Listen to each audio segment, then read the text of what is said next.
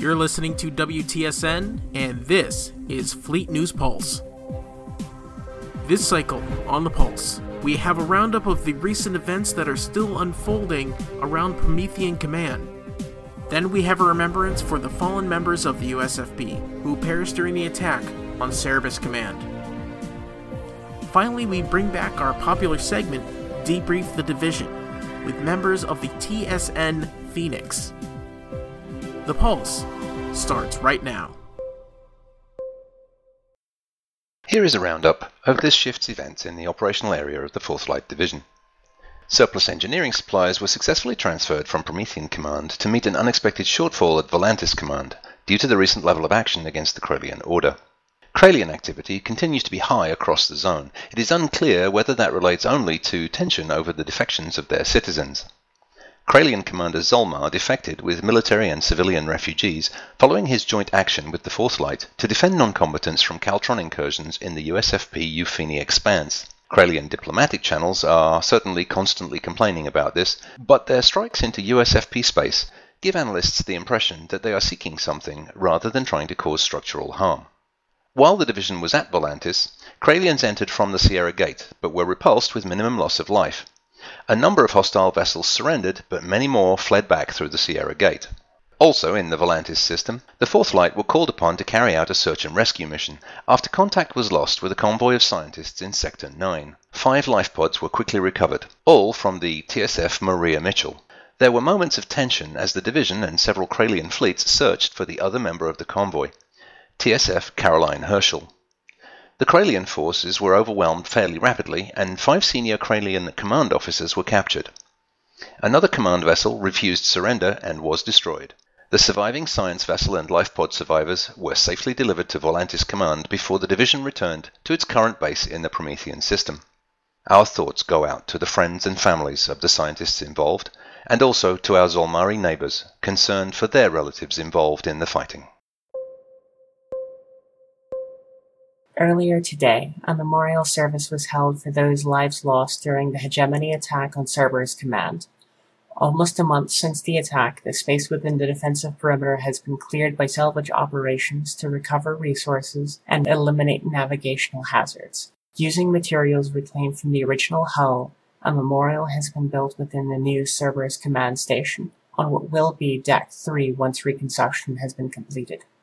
The plaque for the original station was recovered and restored and rededicated within the memorial by Admiral Coates. His office released a statement at the press conference after the ceremony. 236 sapient lives were lost aboard Cerberus Command, men and women whose extraordinary heroism and selflessness, above and beyond the call of duty, are in keeping with the highest traditions of military service. Their sacrifice contributed to the safeguarding of their fellow officers, the 4th Light Division, and Cerberus system. Billions of lives have been protected by the bulwark of their willingness to pay the highest price of the uniform, and in their passing we are obligated to do all we can in service of their memory. Admiral Coates, Commanding Officer of the 2nd Space Fleet, Atlantis Command.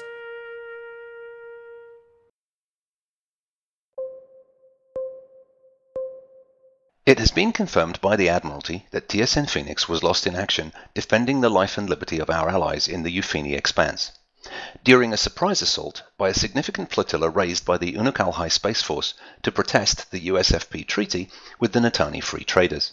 The loss of the ship was a calculated sacrifice to secure the safety of many more Allied vessels, including our own TSN Lancer. As such, most of the crew were able to abandon ship for subsequent rescue from their lifepods. We've been able to talk briefly with several members of the crew. Ensign Starry, I'm glad to see you here speaking with us again. Since my last interview, I've learnt more, not just about bad colours, but about sounds. How do you mean? For instance, explosions are very bad. I see.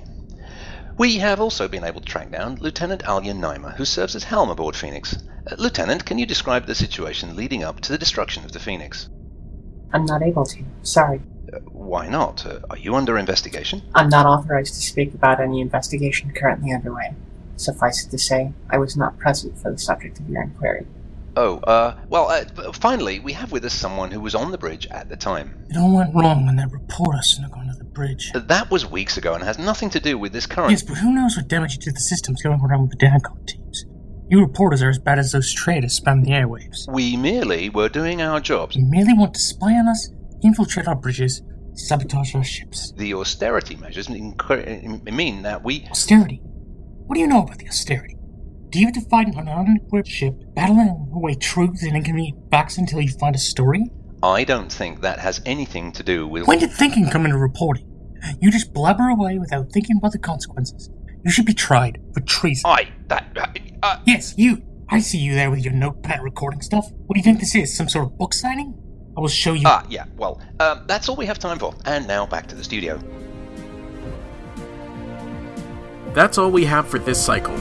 Join us next time as we delve further into the news and views of Promethean Command. This has been Fleet News Pulse. Brought to you by the Fleet News Service, broadcasting around the galaxy, around the clock.